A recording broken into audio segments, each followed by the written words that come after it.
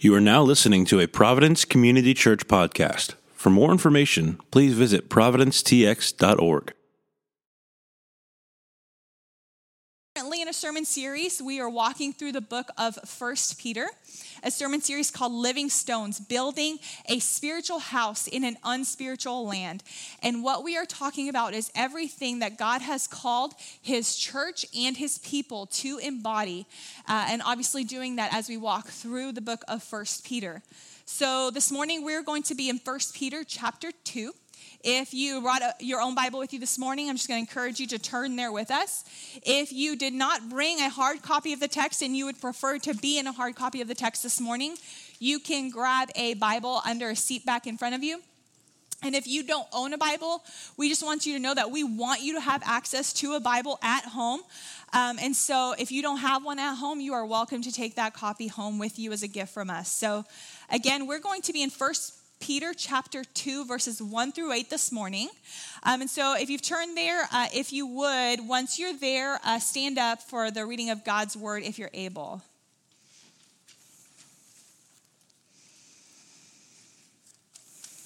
All right, chapter 2, verse 1 says, "So put away all malice and all deceit and hypocrisy and envy and all slander. Like newborn infants, long for the pure spiritual milk, that by it you may grow up into salvation, if indeed you have tasted that the Lord is good. As you come to him, a living stone rejected by men, but in the sight of God chosen and precious, you yourselves, like living stones, are being built up as a spiritual house, to be a holy priesthood, to offer spiritual sacrifices acceptable to God through Jesus Christ. For it stands in Scripture, 'Behold, I am laying in Zion a stone, a cornerstone chosen and precious, and whoever believes in him will not be put to shame.' So the honor is for you who believe, but for those who do not believe, the stone that the builders rejected has become the cornerstone, and a stone of stumbling and a rock of offense. They stumble because they disobey the word as they were destined to do. This is the word of the Lord. Thanks be to God." You may be seated.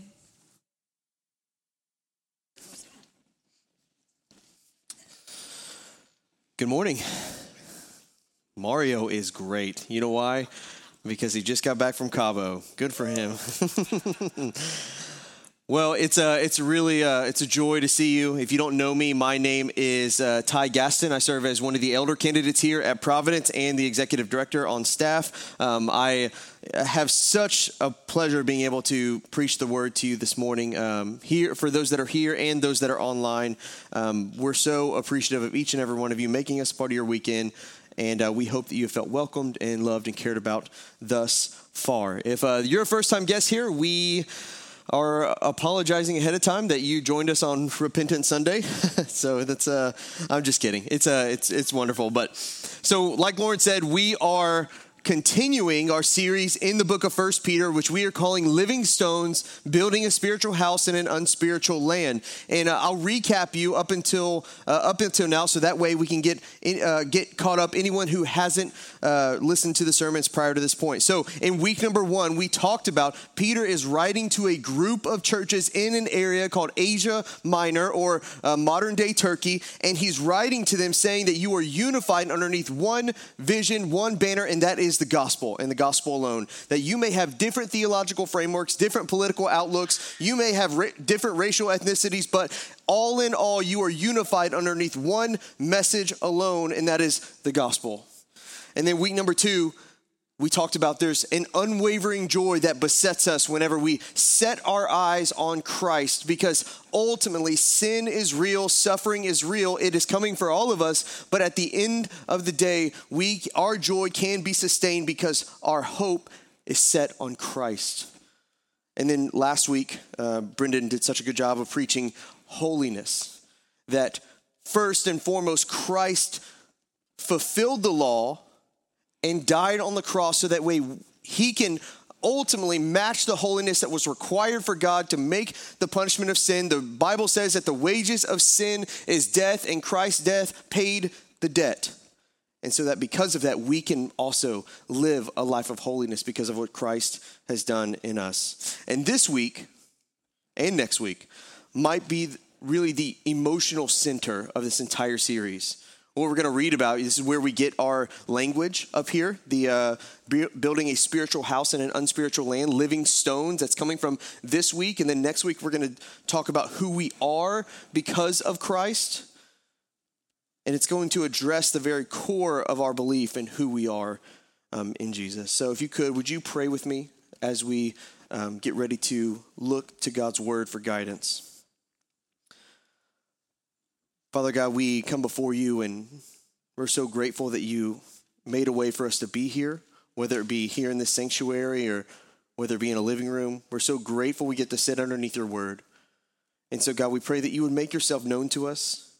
God, if there is any area where we are misaligned or disobedient or not walking in step with the gospel, we pray that you would make it clear.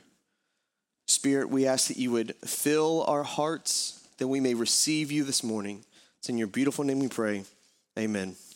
So I'm a huge movie fan. I enjoy the entire experience. If I can't have the experience, I don't go to the movies. It is a staple in our house. If I can't eat the worst food, drink the worst drinks, and sit down and watch a 2 to 3 hour long movie, if it's a Marvel one, then I'm not doing it. I'm not doing it. If I'm on a special diet, I just don't go to the movies. I just wait for it to come out. It's just how it goes. There is no in between.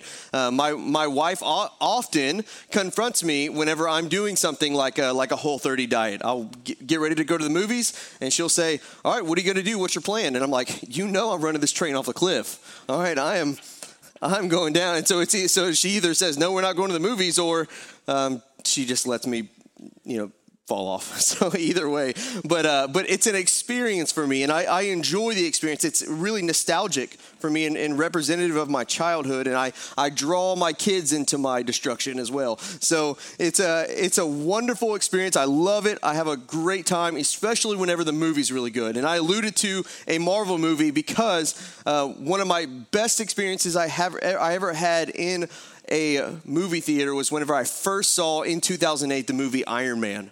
And I loved it because every great story has good character development, that there are things that happen to the character that help him become more virtuous, that he starts one way and ends another way.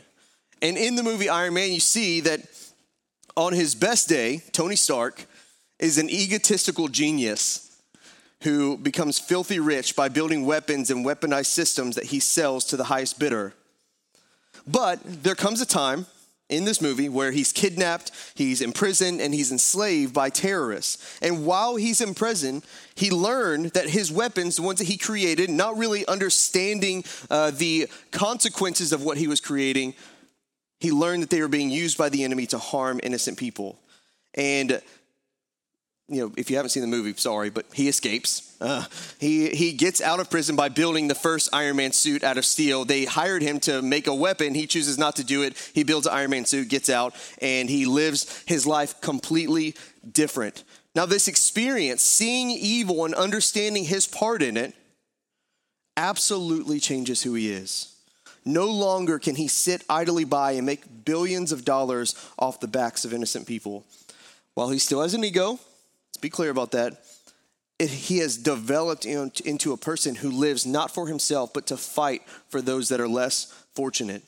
And Peter, while he's not making an argument that we're to become a superhero, he is saying that the gospel will not allow us to remain as we are. That the gospel creates radical change in our life story, and it should completely shape and mold us the minute that we come into contact with it. And if God is going to build a spiritual house in an unspiritual land, then like every good house, it needs a foundation, a strong one, a sturdy one. So let's get to work. 1 Peter chapter 2, verses 1 through 3. So put away all malice and all deceit and hypocrisy and envy and all slander. Like newborn infants, long for the pure spiritual milk, that by it you may grow up into salvation, if indeed you have tasted that the Lord is good. Now I'll just come right out of the gate and say, here's my concern for us, not just our culture, but our church as well, really Christians in general. Because we live in a culture where going to church is normal, my fear is that we have normalized our relationship with God so much so that his words do not carry any weight.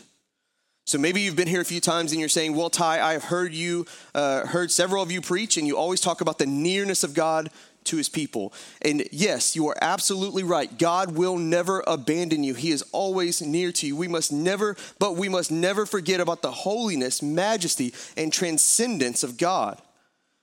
This is really captured in one of C.S. Lewis's book called The Lion, Witch, and the Wardrobe, where you have this interaction between a character named Mr. Beaver and a little girl named Susan. And Mr. Beaver tells Susan that Aslan, who's the ruler of Narnia, is a great lion. And she's surprised because she assumed that Aslan was just going to be a man. So she tells Mr. Beaver, I shall feel rather nervous about meeting a lion. She asks Mr. Beaver if Aslan is safe, to which Mr. Beaver replies, safe? Who said anything about safe? Of course he isn't safe, but he is good. He's the king. Yes, our God is a father that vigorously pursued and adopted us as children. Yes, our God is a great shepherd that leads us beside still waters. Yes, our God is a comforter that helps us in our time of need. However, and I hope we never question those things about God ever, but we must never forget that he is holy and he is a righteous king who can and does give commands to us. We need to understand that God created everything we have come to know with his very words. When God said, put the planets into existence, he does it. When God launches the sun in the sky, he does it. Animals, snap, it's done. People, spoken, it's done. God speaks, things happen. So God's words are incredibly important. Moreover, we learn in the book of Hebrews that it says Jesus holds everything together by the word of his power. So when God gives a command, when God speaks, we must listen. This means that whenever God says something, we cannot normalize it. It has to be shoved to the very top of things that we consider. We can't treat his words like suggestions as if we have a choice, like choosing where we go to eat. Like right after the service, I'm going to take a bunch of high school boys out to lunch, and I'm going to ask them. I'm going to say, all right, Fuddruckers or Torchies? I'm going to make them choose. But listen, let's be clear. I don't care what you think. Both of those are good decisions. So we can't treat God's commands the same way, because when God gives a command, one is a good decision and one is a bad decision. We either listen and obey or we reject him and don't. One leads to our destruction, one leads to our prospering. So we can't treat God's commands as suggestions at all, but we must follow suit with whatever he commands of us. So the command here in verse number 1, to put away malice, to put away deceit, hypocrisy, envy, and slander, we have to consider those as commands. He didn't say, you know what, if you're feeling good, if you get enough sleep tonight, when you wake up in the morning, think about putting slander away. Might make your life better. No, he doesn't. He makes a command, put it away. So he says, put away malice, anything done out of ill intent. Put away deceit, anything done with a hidden motive. Put away hypocrisy, commanding others to do or don't do something despite the fact that you do. Put away envy, wanting to be someone or to have the advantages that they do, which is one that I struggle with. And to put away slander, bringing a false charge or accusation against another person. These commands that God gives us require us to assess our life where these things might exist and to take an axe to the very root of them. And that pursuit of holiness is a very serious business that God calls us to. And so maybe you're asking, but Ty, doesn't everyone struggle with sin? And yes, they do. Absolutely. We're all sinful, not just in action, but by nature as well. But that doesn't mean that we get to keep it around, and it certainly doesn't change the fact that God called you to do it. If God has called us to do it, it does not matter. We can't play this silly game when we start comparing ourselves to one another. Well, if everyone struggles with it, it must be okay, right? I mean, it's just normal. We can't get in a game with God in regards to holiness. If God calls us to do it, even if we're the only one in the room to do it, we must be faithful. So what does that look like? This doesn't look like you white-knuckling your way through it. You just gritting your teeth down and saying, I will will myself to obey God. That doesn't work because ultimately that leads to pride. And even if you attain it, it's going to lift you up on a platform where you look down on other people that can't. But instead, what does this look like? It looks like treasuring Christ above everything else. And those things and the things that you struggle with, the things that you have a hard time getting rid of, they lose their grip in your life because you've treasured Christ so much that those things, they pale in comparison to the God of the universe. That you're so fixated on God that you're not even worried about what you have to give up. Let's keep reading. 1 Peter chapter 2, verses 2 through 3. Like newborn infants, long for the pure spiritual milk, that by it you may grow up into salvation, if indeed you have tasted that the Lord is good. So I have two wonderful kids, Caleb, who's 7, Lauren, who's 5. And the decision and timing that we used to try and figure out when we were going to have that second kid, like Caleb, we knew what we were doing there. With Lauren, like I've mentioned before, Caleb was born with club feet, and so we knew that his braces and system for correcting the feet were going to take about 4 years. So we were like, you know what? Let's wait 4 years and have the second child, so that way there's not any pressure for Caleb to feel like he's left out, or there's no like room to be made fun of, anything like that. We were considering those things. Well, that didn't happen. So my kids are 18 months apart. We ultimately decided, you know what? Like for me, I have a sister that I'm close to. We're 18 months apart. We felt like it was the right move. But having that newborn with an 18-month-old, that was rough. That was rough because the appetite of that newborn for milk and sustenance was absolutely insatiable. It just never stopped. She wanted to eat every 3 hours, and she didn't care if you were sleeping or not. And so you ended up getting arguments on whether or not who's going to wake up and who's going to do what. And you're just like, you're talking in that like raspy bear voice at 3 o'clock in the morning. It's rough, but it's because the appetite of a newborn is insatiable. And Peter tells us to long for Christ, to long for his word, to long to be like him, to long to grow up and apply God's word in our life in the same way that a newborn longs to eat. So what does that look like for us? It means that God's self-disclosure of himself is in God's word. And this leads me to my first point, that we must long for the word of God. That inside of God's word, we learn about who God is, we learn about who Christ is, we learn about sin, we learn about who we are in light of God's holiness. And what we learn in the Bible ultimately determines what we believe about God. And so longing for God's word is incredibly important. So pure spiritual milk for us is a Holy Spirit inspired understanding of the word of God that leads to, get this, an application of the word of God. So it says, like newborn infants long for pure spiritual milk, that by it you may grow up into salvation, if indeed you have tasted that the Lord is good. That means an application is absolutely necessary. Simply knowing your Bible is not good enough. Playing this information game is not good enough. It's like pouring water in a cup with a hole in it. It will never stay. It will never remain. In fact, I would even argue that if you're not applying, you don't truly understand. Because listen, what I said earlier, if God's words are paramount and filled with authority because he created the very universe that we live in by his words, then that means when he speaks, we must listen. If my daughter looks at my son and says, hey, you need to go sit at the dinner table because that's what you're supposed to do, he's probably going to laugh at her and tell her to go away. But a dad comes in the room and says, son, I need you to go sit at the table and eat your dinner like I've said. And he either says, yes, sir, or gnashing of teeth. That's the other option. Just kidding. There's not violence in my household, I promise.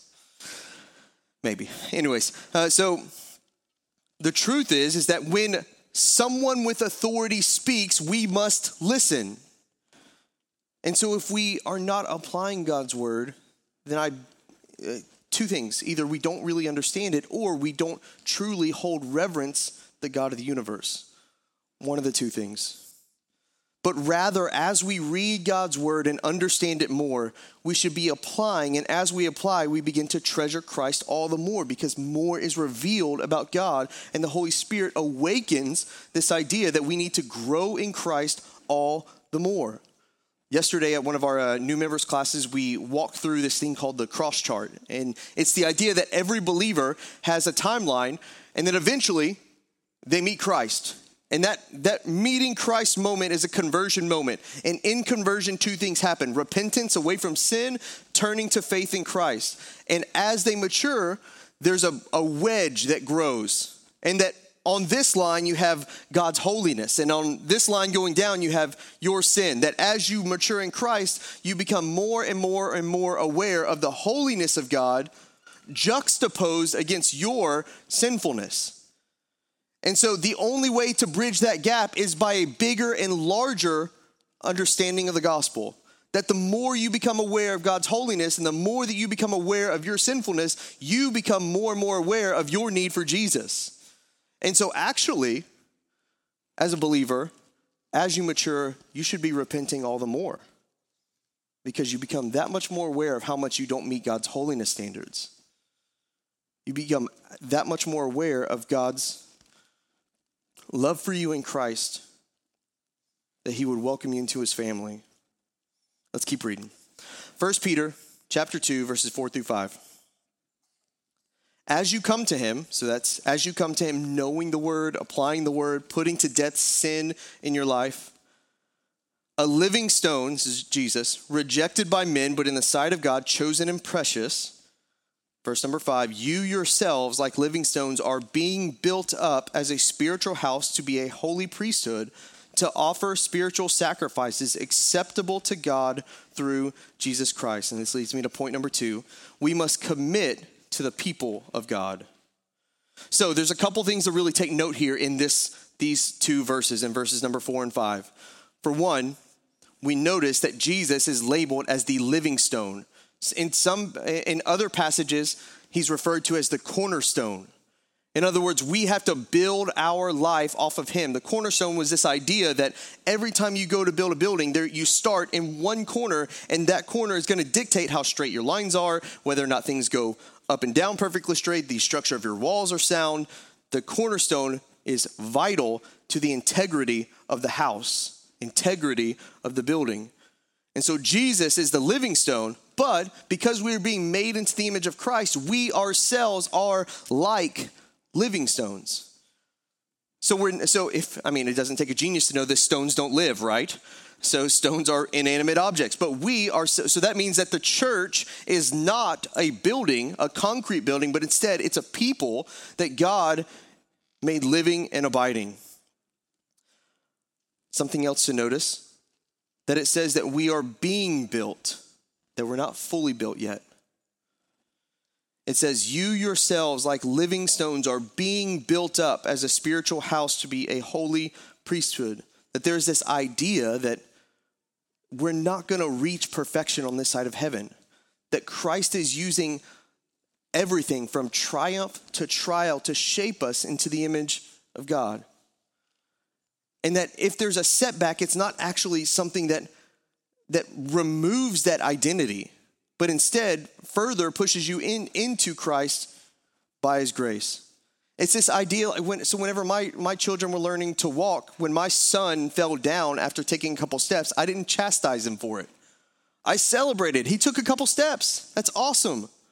And then he got back up and he tried again, and maybe he took 2 steps. Maybe he had a setback and only took 1, but he progressed, and he slowly but surely learned how to walk. And as believers, this is what that idea means, that as we come to Christ, knowing the word, applying the word, putting sin to death, we are being built up step by step by step. We may have setbacks, but Christ's grace is bigger than our setbacks.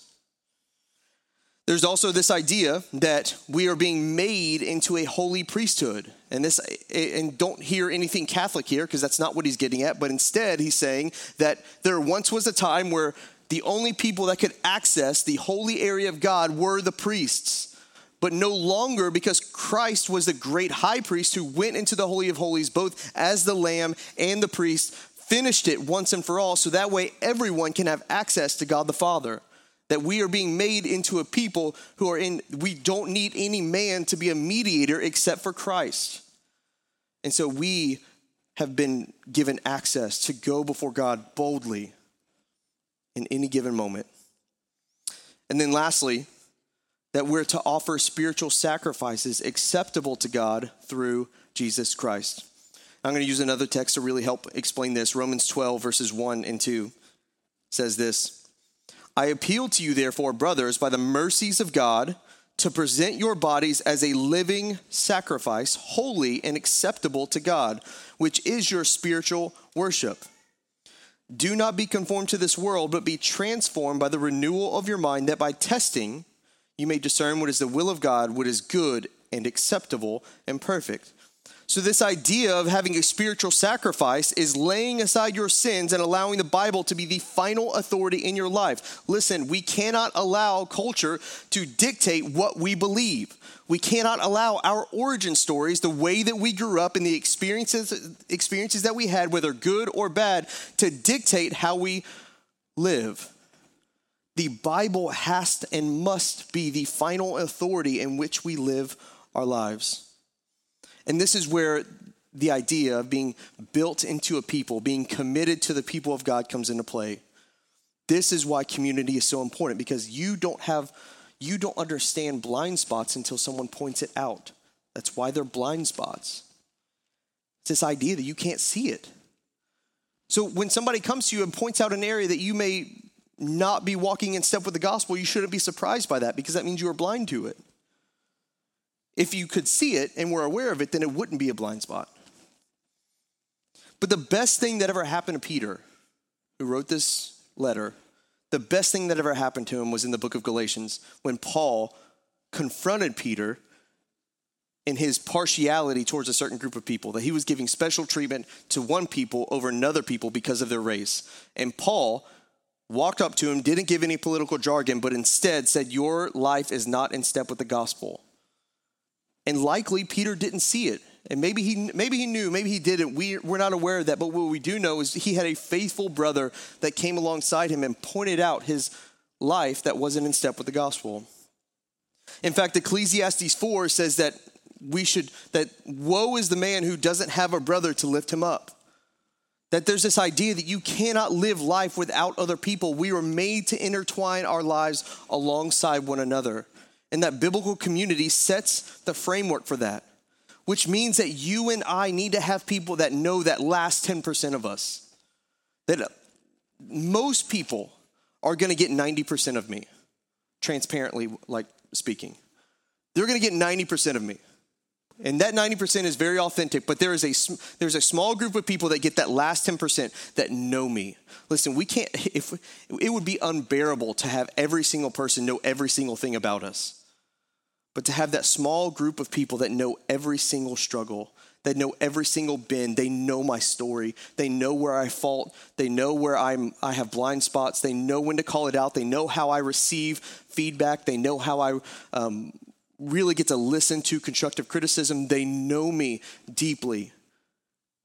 And so whenever they come and confront me in a way that is loving and caring, I'm able to receive it because I know that they care about me.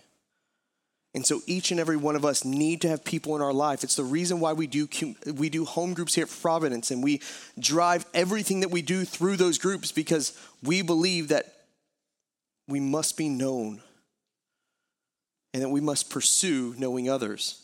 And that by doing that, Christ is using those relationships to build us into a spiritual house, the church, which the Bible calls the manifold wisdom of God. So in other words, the outside world should look into the church and what they're doing and say, that's God. Like, that reminds me of what I need. That shows me what I'm looking for by looking into the people of God. Let's keep going. 1 Peter chapter 2, verses 6 through 8. For it stands in Scripture, behold, I am laying in Zion a stone, a cornerstone chosen and precious, and whoever believes in him will not be put to shame. So the honor is for you who believe, but for those who do not believe, the stone that the builders rejected has become the cornerstone, and a stone of stumbling and a rock of offense. They stumble because they disobey the word as they were destined to do.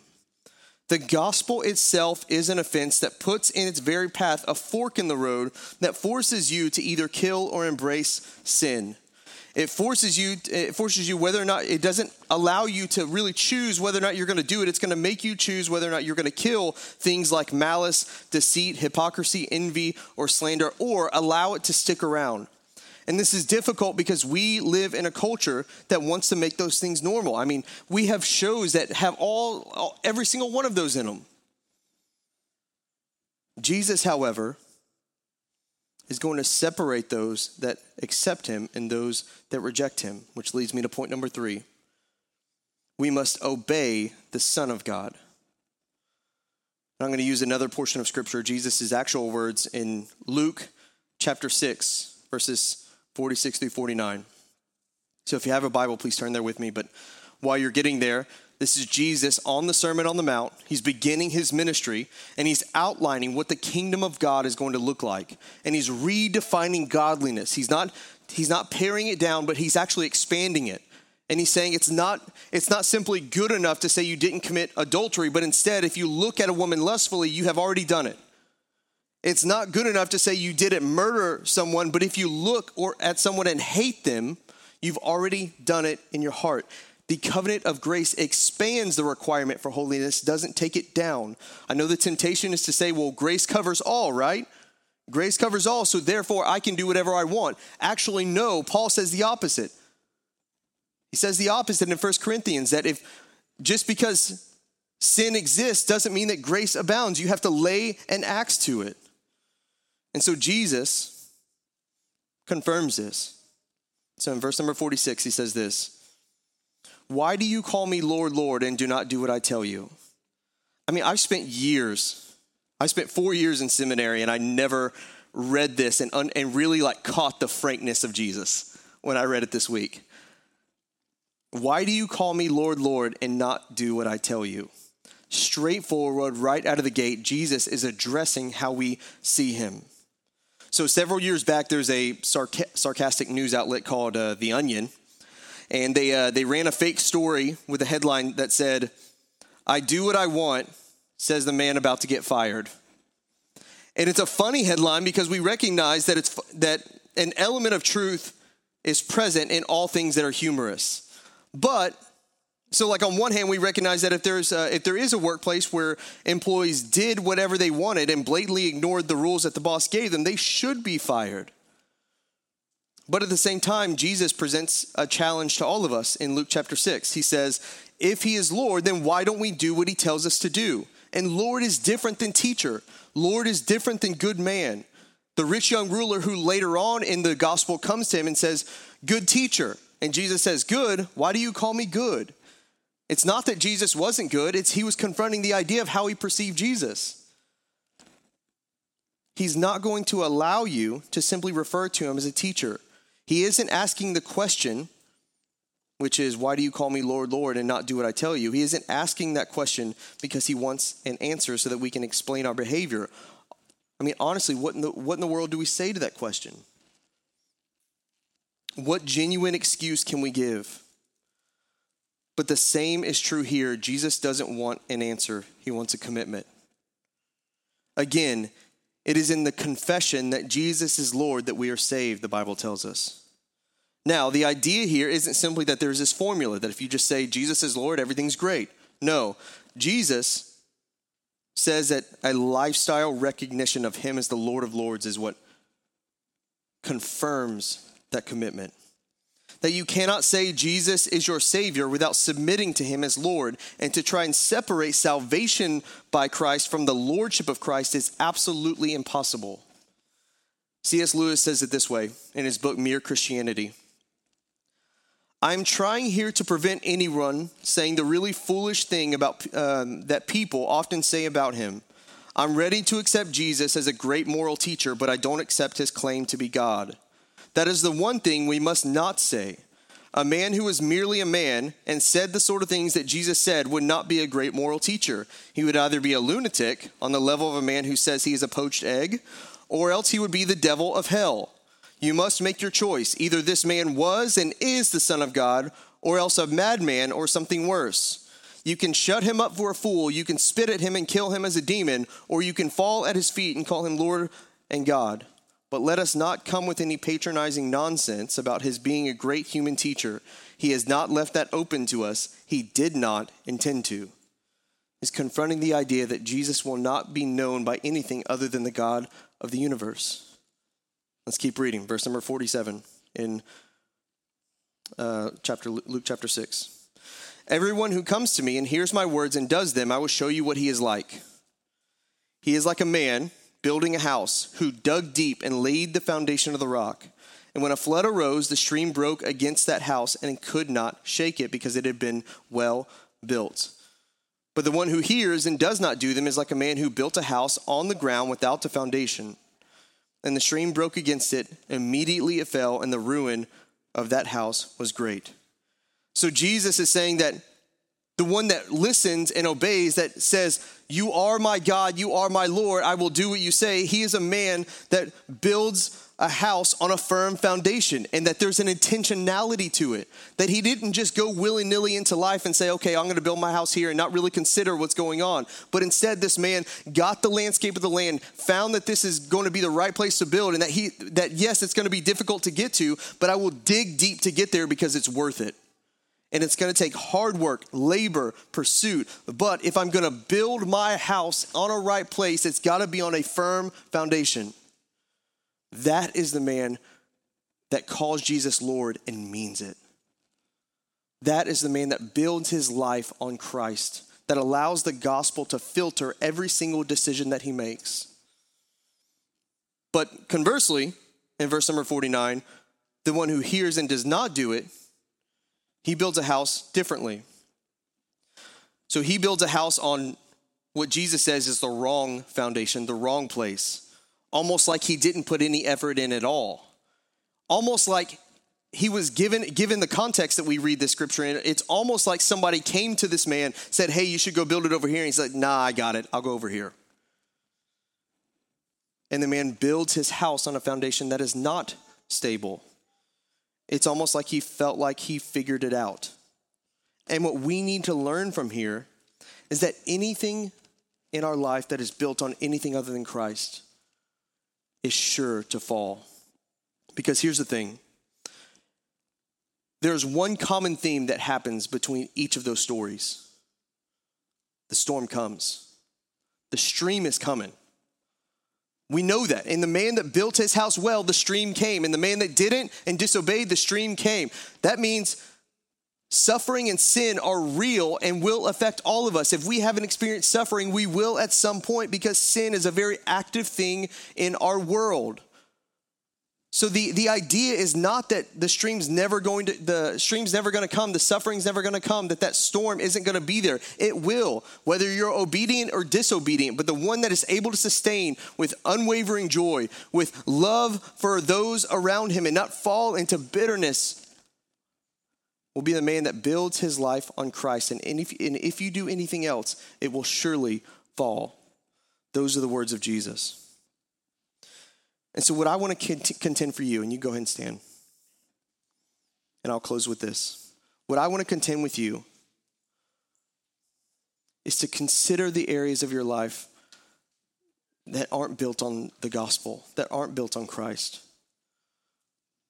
That Christ is not just coming in with a hammer to say you either obey or disobey, but instead he's welcoming you into a relationship where he truly knows what's best for you. That even if it's not what you like, it is a firm foundation that will lead to your joy, that will lead to a life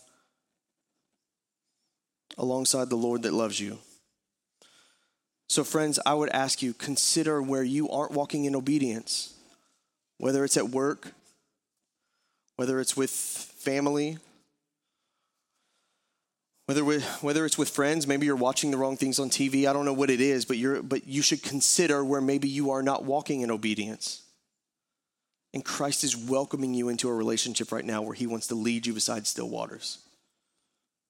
But remember your King that gives us commands that we may walk in a life that is faithful and integral to the God that has so graciously saved us. Would you pray with me? Father God, we love you. We lay our lives before you this morning. We're so grateful that you chose to die for us, that you made a way, that you didn't just stand above the heavens and allow us to try and figure it out, but that you condescended into our world. And you made a way for us to be able to engage with you again. That you adopted us as children, that we now have a heavenly Father that is after our good, even in the bad. So God, in the areas that we're not walking in obedience, whether it be too difficult or we just haven't really considered it, God, we pray that you would make it known where we have strayed away, where we are not in step with the gospel. Make it known where we can realign our lives back to your will. God, we love you and we praise you. In Jesus' name, amen.